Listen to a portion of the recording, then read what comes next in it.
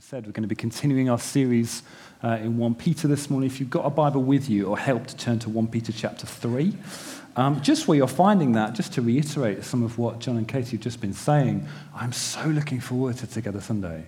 And we say stuff like, oh, it's the highlight of my year. I genuinely think it's going to be the highlight of my year. It's been with I for ages, really looking forward to it. Helen and I were talking yesterday about what we were going to give, and looking at what we have and thinking about our level of faith, and we made a decision about what we're going to give into that offering. I would really encourage you to take this, stick it on your fridge, and in the next week or so, make that decision for yourselves as well. It's so much easier going into something like this thinking, right, I know if I want to give, I know what I want to give, I've made those decisions, maybe I've even filled the form out already, rather than kind of arriving and thinking, oh my word, yeah, there's an offering, what am I going to do? Do I give what? And kind of being caught in the moment. And much easier to do it full of faith as well, having had time to think about it and pray about it and decide with Jesus how you can play your part in what we're going to do. Wonderful. Right, 1 Peter chapter 3. I'm going to be reading from verse 18. For Christ also suffered once for sins, the righteous for the unrighteous, that he might bring us to God, being put to death in the flesh, but made alive in the spirit, in which he went and proclaimed to the spirits in prison, because formerly they did not obey, when God's patience waited in the days of Noah, while the ark was being prepared, in which a few, that is, 8 persons, were brought safely through the water. Baptism, which corresponds to this, now saves you, not as a removal of dirt from the body, but as an appeal to God for a good conscience, through the resurrection of Jesus Christ, who has gone into heaven and is at the right hand of God, with angels, authorities, and powers having been subjected to him. So this is one of those sections of the Bible where when you come across it, if you're just reading through yourself, you sort of think, I don't know what that's about, and skip on. So we're going to take our time to kind of figure out what Peter's saying to us. The first clue is that at the start of the first thing I read is the word for, which is normally a big clue to look at what's before it. So let's do that. Verse 17, to the end of what Rick was looking at a few weeks ago, for it is better to suffer for doing good, if that should be God's will, than for doing evil, which also starts with the word for, which is pointing back to, I suppose, everything we've looked at in 1 Peter over the last few sessions, where he's hammered the idea over and over again that when the people he's writing to were struggling and in the midst of trouble and challenge, they needed to keep on doing good. And so then he says, and it's better to suffer for doing good than for doing evil. And then he says what we're going to look at today. So it's better to suffer for doing good. That's the kind of thing, this statement up here, the kind of thing that I think sounds quite worthy and pithy and like it should be true, until you start to unpick it a little bit. It's better to suffer for doing good. Well, why on earth would one kind of suffering be better than another? Isn't pain bad? Certainly, I think that's the way our culture thinks. That's the way probably I think most of the time. Isn't pain just bad? Why does the reason for suffering matter? And yet, clearly, Peter says it's better to suffer for doing good. So some kinds of suffering are better than others, and something about the reason is what makes the difference. And explaining why this is true, is what I read out first, verses 18 to 22, what that does. And also what it does is encourages the people Peter was writing to keep on going when they are suffering. Now, that might sound like a strange thing. It's a slightly challenging passage. It's certainly got some strange things next to each other. It's not instantly clear what's going on. And I'm saying it's an encouragement. I mean, if you came up to me and told me about something you were struggling with, probably expecting me to encourage you that Jesus loves you and he's for you and all the rest of it. And I said to you afterwards, well, it's okay, because Jesus went and proclaimed to the spirits in prison who formerly didn't obey, when God's patience waited in the days of Noah, while the ark was being prepared, in which some people, well, in fact, precisely 8 people, very important, were brought safely through water, and then went on to talk about baptism. My guess is you probably wouldn't go away thinking, Tim has really encouraged me. If you were being charitable, you might think something like, it's very deep, if you were being charitable. But yet, this is written to encourage the people Peter's writing to and to encourage us. How do we know that? Well, the Bible is written to encourage us. Other things too, but it's written to be an encouragement to us, even if it's not always instantly clear why. 1 Peter, the letter we're in, we've been spending some months looking at, is written to encourage a specific group of Christians in the north of Turkey with the challenges that they were facing, being minority Christians in their culture, with the people around them giving them trouble, I guess, because of their faith, making it challenging for them to live their faith in society, written to encourage them in that situation. And this particular section is written specifically to encourage people who know that they are suffering because they are doing good. And we need that encouragement too. Actually, I am fairly sure that there will be a number of people here this morning who could say that they are experiencing pain, even if you wouldn't use the word suffering, but they are experiencing pain, whether emotional, mental, physical, because of choices that you have made in following Jesus. Because you are choosing to follow him, that is causing you some sort of pain. And if it isn't right now, you've either known that in the past or you fully expect that in the future. I think there's something that all of us, if we follow Jesus, will at some point find that causes us some sort of pain. And so even if we wouldn't use the phrase suffer for doing good, we can empathize with where they're coming from. And we need encouraging. So he says it's better to suffer for doing good, and then, well, why? Let's look at what he says. For Christ also suffered once for sin, so in verse 18, the righteous for the unrighteous, that he might bring us to God. It's better to suffer for doing good because that's what Jesus did. It's a simple place to start. That's what Jesus did. He suffered unjustly. He did not deserve it, and yet he chose to do it on our behalf. So when we suffer for doing good, we are being like him. And then if I just skip the tricky bit and move to the end, which might sound like a dangerous move, actually can be quite a helpful thing to do in reading the Bible as long as you come back to the tricky bit. So what we're trying to do is we're trying to understand what is the flow of the idea Peter's getting across here, and then we'll come back to the stuff about Noah in a little bit, because we might have some idea what's going on there. So Christ died, so better to suffer for doing good, because so did Jesus. And then on into the end of verse 21, because through the resurrection of Jesus Christ, who has gone into heaven and is at the right hand of God, with angels, authorities, and powers have been subjected to him. So not only did Jesus suffer for doing good, but it resulted in him winning. Not only did Jesus die, and so when we experience pain, we're being a little bit like him, but after he died, he rose to life. And then is seated at the right hand of God with angels and these authorities and powers, are kind of demonic forces, under his feet. So it has been demonstrated, like we were worshipping earlier, has been demonstrated to be glorious and powerful and strong over everything. Demonstrated to be the king of the world. And so it's better to suffer for doing good because Jesus did and then he won. And so when we do so, we follow him in his victory. He's defeated the powers of evil. He will destroy them. And actually, he won through suffering. So suffering unjustly, experiencing pain for following Jesus, is actually proof that you're on the winning side. That's a strange concept to me. I think that way very often, but it's proof that we're on the winning side. Now, we should be careful with statements like that, because I find it very, very easy to make all difficulty I might possibly experience all because I'm doing good and the world is out to get me. Not everything I suffer is unjust, I suppose. To take a really trite example, if I miss the tram in the morning, I feel like the world is out to get me. And I then jump on Twitter and write some sort of, I often managed to think not to before I finished it, but write some sort of angry message to the tram company about how their service is terrible because they didn't wait for me, basically.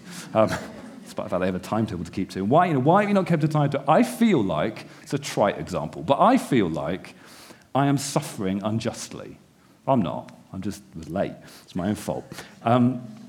Or to frame it a bit differently, I feel like my life is a story, lots of us would feel that way, where I'm the hero. You know, the one, if you'll go with the metaphor, the one where I'm the one who kind of slays the dragons and gets the princess. That is the way I frame my life in my head, and lots of us do. We may never have thought of it like that, but lots of us do. It's not true. I am not the hero of my story. Jesus is. At best, I'm the plucky sidekick who he rescues from trouble. At best. My story isn't about me. So the trouble I get into is not always because I've done great. But when I do experience pain for following Jesus, that does show me that I'm on the winning side. So, are you in pain this morning? Is it because you've been doing good? Is it because you've been following Jesus? I mean, these are just some examples, but you might well experience pain because you're choosing to live ethically. Maybe in your workplace you are refusing to lie even though your boss has asked you to, and that's giving you a challenge. Or you're not fiddling your expenses even though everyone else is, and you're aware that somehow you have less despite the fact that you're the one who's doing good. Or maybe you are choosing not to indulge your sexual desire, knowing that that belongs only in a covenant of marriage between a man and a woman. And you're choosing not to do that is causing you pain. Maybe you are choosing to not have a particular medical treatment because you know it's unethical. Maybe you are, what you're choosing to do with your money, even maybe the fact that you give a large amount of it away to the church, it's a good thing, but you've got less. And even if you wouldn't frame it that way, that's painful. Maybe to go for a smaller example, maybe even like the entertainment choices you make. You're not watching a TV program all your friends watch because you don't think it'd be good for you. And yet when they talk about it and you think, I bet it's great, it sounds great, there's a sense of pain in that.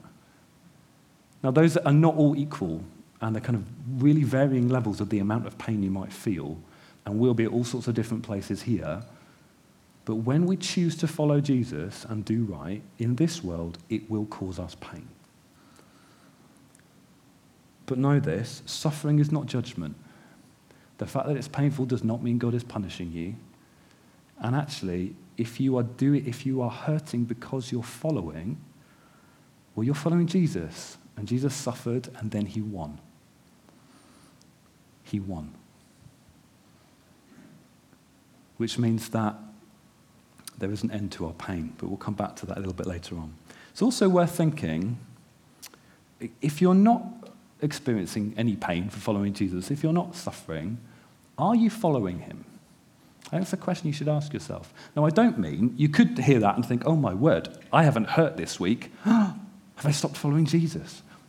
Not like that at all. But if you're looking at your life and you think, it doesn't hurt following him, and it's never hurt following him. It's quite comfortable, and I actually predict it continuing to be quite comfortable, then you should ask yourself some serious questions about whether you are following him. That doesn't immediately mean that you're not, but I think you should consider that and look at that. If it's never hurt, and it doesn't look like it's ever going to hurt, are you following him? So that's what Peter's saying to them. He's saying, you are experiencing pain for doing good, but so did Jesus, and he won. And then he pulls in Noah as an example, which kind of can seem a little bit left field to start with. So verse 20, we'll come back to verse 19 in a bit, but he talks about when God's patience waited in the days of Noah while the ark was being prepared, and it gets very specific about the number of people in it. It talks about them being brought safely through water. Noah is an example for the people Peter's writing to and for us of someone who followed Jesus or followed God and experienced trouble. So if you don't know the story, he's a man right at the start of the Old Testament who was told by God to build a really big boat in the middle of land where there was no water anywhere near it, and told that the land would flood. So eventually this would prove to be a good idea, but it took him a really long time to build it, and as he's doing it, it looks stupid. And everyone around him told him it looked stupid. And it looked like he was doing things that didn't make any sense. Though he knew he was following God, he was mocked for it by society. And in fact, him and his family were told are basically the only righteous people left on the earth at this point, the only ones following God. That's where the 8 people come in. He's part of a very small community who are living for God and facing outside pressure because of their choices to do so, which is what the people Peter was writing to were feeling, and what perhaps some of us might feel like. He was mocked for following, and he waited patiently for his salvation to come through the judgment that was the flood. He knew that the flood, which was judgment, would actually be the thing that saved him. And then we're also told that God was patient. So that God's patience waited in the days of Noah, which is an intriguing thing to be told, actually. And Peter explains himself a little bit more in 2 Peter chapter 3. So I'm just going to flick that. I think the word should be on the screen. 2 Peter chapter 3. He talks about, verse 3, he talks about the scoffers who will come in the last days with scoffing, which I guess is what you'd expect scoffers to do. And then, following their own sinful desires, they will say, where is the promise of his coming? For ever since the fathers fell asleep, all things are continuing as they were from the beginning of creation. So people are telling the Christians that Peter's writing to, why are you waiting for God to come? Doesn't look like he's going to come. Everything's just continuing as it always has. Why are you bothering to live like this? Because he's coming back. He's clearly not. That's what they're saying. And then Peter uses the example, for they deliberately overlook this fact, that the heavens existed long ago, the earth was formed out of water and through water by the word of God, and that by means of these, the world that then existed was deluged with water and perished. So he's talking about Noah. He's basically saying, well, they forget that God's done this before. God waited, and he waited, and he waited, and then he judged. And why should we think it's any different now that he's waiting? And then he expands that a little bit. But by the same word, the heavens and the earth that now exist are stored up for fire, so that's the judgment that's coming when Jesus returns, being kept until the day of judgment and the destruction of the ungodly. And this is the bit that really helps us, because then he tells us why. But do not overlook this one fact, beloved, that with the Lord 1 day is as 1,000 years, and 1,000 years as 1 day. The Lord is not slow to fulfill his promise, as some count slowness, but is patient towards you, not wishing that any should perish, but that they should all reach repentance. So the reason that God is patient with the world is because he wants people to come to him. He wants them to repent. He wants them to choose to follow him and to live with him and to discover all the joy that is being with him. So to frame it back in the question that Peter's original readers were facing, that they are suffering for doing good. Maybe you are feeling pain for doing good. God says he is allowing that to continue for the benefit of others. He is allowing that pain to continue as you follow Jesus so that more people can come and know him. Because he could wrap it up now. And one day he will come and wrap up history and remake the world in his image, and we will live with him in a new heavens and a new earth. That's coming. The reason he doesn't do that right now, and that we have to endure the challenges of living in this world, is because he is being patient so that others can come and follow him. Which actually, if we think about it in the frame of history, if he wasn't, well, we wouldn't even have been born, let alone get to come and know him. And so when we feel pain for following Jesus, actually that is in part also for the benefit of others, because that is us enduring so that others can come to him, which we probably don't think about it like that very often, but is that not what Jesus did? Experience pain for the sake of others. So we're being like him when we do that. And then just before that, he uses this phrase, he talks about Jesus, this is verse 19, going and proclaiming to the spirits in prison, which is one of the perhaps vaguest or most confusing phrases in the Bible, I think. Thankfully, how we interpret it doesn't particularly change what the passage means, which is helpful. Scholars disagree. It's a little obscure. It's probably talking about specific demonic powers in the time of Noah, based on some other literature that people would have known. And particularly, because in verse 22, it talks about the fact that Jesus is raised to life, goes into heaven, and has power over all the demonic powers. So all the evil in the world is subject to him. So these spirits are probably the reason that the flood in the time of Noah came in the first place. So what's going on? Jesus is declaring his victory. So he died, he rises to life, and then he declares to the powers who were mocking and laughing because God had died, that actually this defeat was a victory. And he says to them, I've won. He proclaims to them his victory, which is the gospel, the good news that Jesus is the one who's won. And that also shows us that his suffering is victory. And it means that the oppression that we face, the challenges that we face, the pain that we face in this life, much of which, I don't know about all, but much of which is somehow linked to the demonic powers because they sit behind the structures of society and sometimes directly try to attack us. The pain that we feel that's linked to them, well, it's short because it's ending because they've been defeated by Jesus and their day is coming. So what should we do? Well, we need to be patient. God is patient, so we need to be patient. We must wait patiently for the end of our pain. Now, I find it hard to wait for 5 minutes. I was having breakfast with some friends earlier this week. I was the first one there. I was pretty sure the next person would be along within a couple of minutes. I can't stand and wait, though. I have to pull out my phone and find something to do. We're terrible at waiting. But God is saying to us, be patient. It'll be a bit longer than 5 minutes. It may be beyond my death. So it may be my entire life I need to wait. I don't know when he's coming back. But he is coming. So I need to be patient. Because my pain is short. Peter always frames our salvation as being something that happens in the future. Other parts of the Bible talk about the past, talk about the present. Peter always frames it as the future. He's like, your salvation is coming.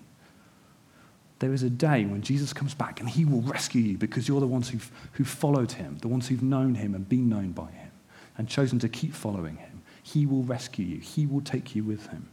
You will be like Noah in the ark who, the flood comes, but you're saved through it. So why is it better to suffer for doing good? Well, because it's not the final word.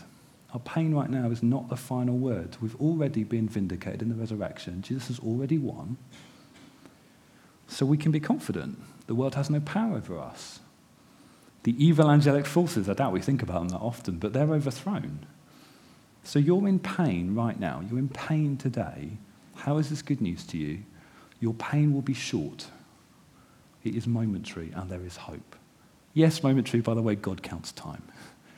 But momentary. No more than a few decades at most. And then, you laugh, but compare that to endless time in the presence of Jesus, and we start to reframe our thinking a little bit. It's hard to hold your mind in that place because we're kind of human, and it's quite hard to comprehend, but it is only momentary. And your choice to follow Jesus now, even though it causes you pain, is winning you a crown of glory.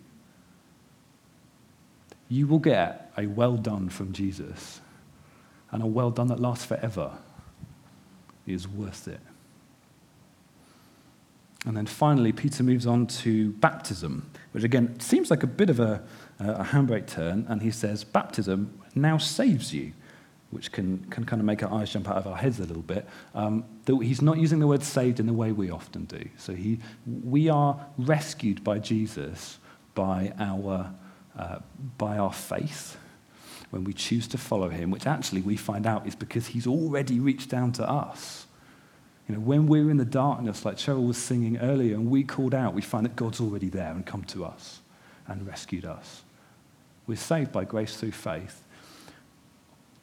But Peter says we're saved by baptism, and then he explains really helpfully what on earth he means by that. Not as a removal of dirt from the body, but as an appeal to God for a good conscience. So this word dirt literally means moral filth. So not saved by baptism in the sense that baptism washes us clean from our sins. That happens by our faith in the cross. But saved in the sense of our baptism being an appeal to God, or you could also, the word could be pledge, so it's kind of both ways.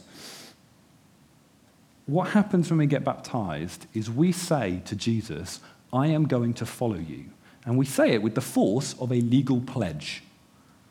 And at the same time, we are saying, but I can't, can you help me? As a kind of legal appeal to God, saying, will you give me power? And he always says, yes. So two things are happening. We're saying, I'm going to follow you, and we're saying, please give me the power to follow you. That's what's happening when we get baptized. Why is Peter telling them this here? They are suffering, they are having pain. He's saying you need to be patient, the end's coming, so live according to your baptism in the meantime. That can seem like a strange phrase to us. Actually, what the Bible does is quite a lot in the New Testament. It's like, you were baptized, come on, live like it. To put it another way, you need to endure. You need to keep going. Yes, life's hard. Yes, it's painful. It's only a short wait. Keep going. Remember that you were baptized. You said to Jesus, I will follow you, and you asked for the power to do it. He's given you the power. Keep going. So here's the challenge. Are you doing that? If you've been baptized, if you're someone who's followed Jesus, and you have, as an adult, been put into water as a pledge to follow him and a request for the power to do so, are you living like that? This is what Peter moves on to talking about what that looks like, which John will kind of open up for us next time. But are you living like that? It will cause you pain. But are you living like that? And it's probably worth highlighting, I guess, that baptism is the start of the Christian journey. It's kind of how we start off by going, yeah, I want to follow you, help me. Once we've met Jesus, it's our kind of first step on that journey. If you're following Jesus, you know him, and you haven't been baptized as a believer, plunged into water, then I would really encourage you to do that. The Bible doesn't really know unbaptized Christians. There's a couple of people, but the reason that they don't get baptized is because they die before they get a chance. So they are in the presence of Jesus instantly. They're rescued by him.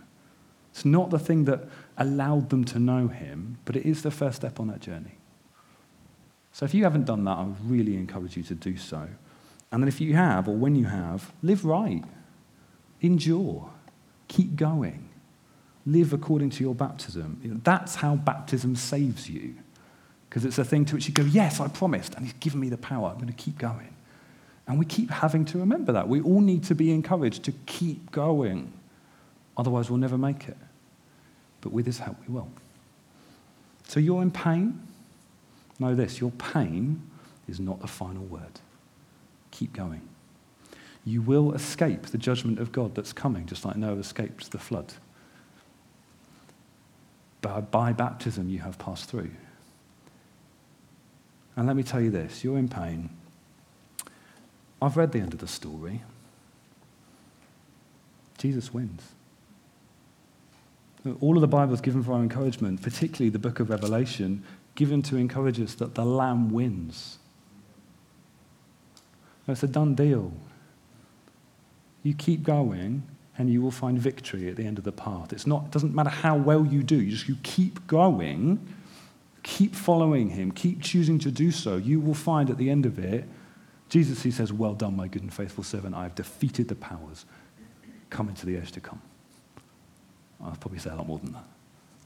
The Lamb wins. Chris. So we're a bit like the people in 1 Peter. We know pain because we follow him, and we need to be patient, waiting for the day that's coming, and we have to be encouraged to keep going. But Jesus has won. He's won. What we're going to do now is we are going to worship the Jesus who's won. No, we're not. Duncan's going to say something because I've just looked at the clock. That's fine. I'm going to pray for us, and then Duncan's going to talk to you briefly. But Jesus has won. Jesus, thank you that you are the victorious King who reigns over all the earth. That through your death and your resurrection and your ascension, the world has seen you to be glorious, and that's who you are. You're the King of everything. Thank you that you have taken us with you. That we know that if we follow you, we can be certain about our destination. That the pain that we know now is momentary and it is passing, and that it will end. That hope is a certain thing. That hope is coming, that you are coming, that you are going to return and seal everything and remake the world in your image and draw us to you. Would you come quickly, Lord Jesus? Would you comfort us in our pain? Would you give us the power to keep going? But above all, help us see that you have won and that Jesus, we love you. Thank you, victorious King, that we win with you. Amen.